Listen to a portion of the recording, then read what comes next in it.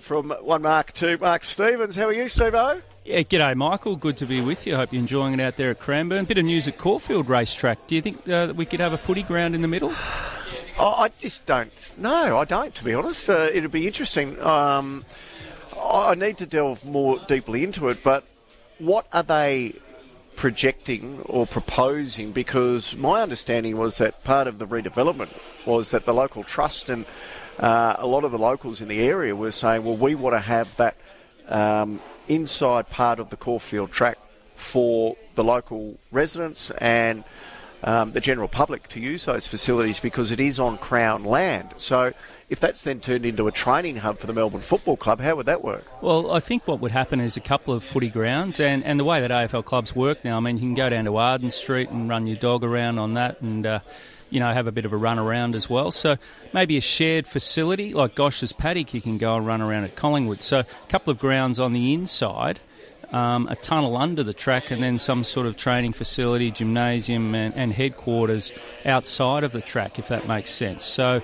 they wouldn't put the headquarters there? Not in the middle, but at Caulfield Racecourse, effectively. But then the players would go under the track and then out to their training track in the middle. Now, I think it's a bit of a long shot, but it's sort of the heartland of Melbourne Footy Club. It'd be ideal for them. It's just that 12 k's from the city. So I think it's certainly a watch this space. They would need, obviously, state government funding and a lot of that to get it done. But it has been whispered for a while. But, certainly left field. How would it look, some goalposts in the middle of the racetrack?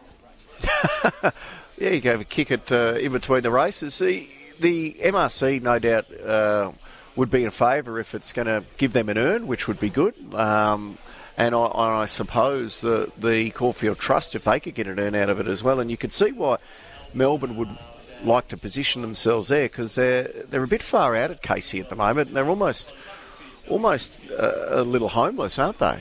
Yeah, they are. The facility at Amy Park is very small. They share a gym there, half the time out at Casey, and Gosh's Paddock's not ideal either. So, no, it'd be a win for Melbourne, but they've also looked under Baldy Bridge for a facility there. So they've been looking around for a long time. They're the nomads of the AFL, Michael. So hopefully they can settle somewhere, but we might have to get someone on from Caulfield to talk about it. I think it's a fascinating, fascinating aspect with how they design it. Yep, we'll follow that up tomorrow. Heartbreak for Zach Williams and the Blues over the weekend. Oh, yeah, he'd been flying on the track, a lot of hype around him, such an explosive sort of half-back and can set things up. He's on about $850,000 a year as well, so... And he's contracted, including this year, for the next 4 years. So we're talking about $3.4 million. So he's a big, big player for Carlton. So that $850, unfortunately, won't be put to use this year.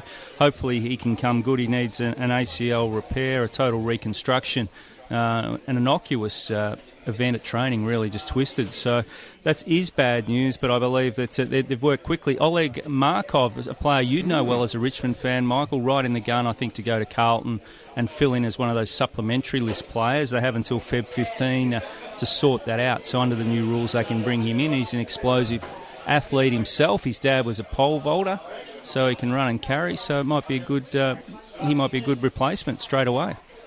Yeah, and I heard you this morning talking with Half that he's currently training at Collingwood. At Collingwood. He might end up at Caulfield. So will that cease and he starts immediately with Carlton now? Yeah, I think that'll happen pretty quickly, the male is. So, yeah, he has been training there, so he's been fit. I think Collingwood are looking at another player, a young ruckman, to take over there. So I think that, if you're Carlton supporter, he's obviously not Zach Williams, but he's a player that could... I think he's good enough to probably play round one if he's up and about. And it was interesting reading over the weekend. I couldn't believe it was 10 years how quickly time flies with the supplement saga at the Bombers. And we've got a milestone coming up for James Hird as well. Yeah, he had his 50th actually on Saturday. The big 5-0 for James Hird. It was interesting. Essendon, normally they spruik these things, social media, happy birthday, and all quiet on the Essendon front there as far as celebrating James's 50th, which is hopefully just an oversight. But big function, Michael, at his Toorak mansion. Meatballs is his favourite dish. I think there was 70-odd guests and 700 meatballs shared between. I'm surprised were you there? No, I wasn't. I'm surprised you and Jackie weren't there. You were at every sort of big event. You spent a lot of time outside. I reckon you might have too at one stage. Everyone was on that round-the-clock shift back then. Which would be your go-to dish at your 50th? Steak or like a spit. That'd be good. I thought you'd be in the caviar area. No, please. Don't have your money, Steve. Just a simple man with simple pleasures. Meat and potatoes, man. Exactly. Steve, good to get an update, mate. We'll chat again tomorrow. Pleasure. Enjoy those egg and bacon rolls. Yeah, they're delicious. Mark Stevens with all the latest in AFL.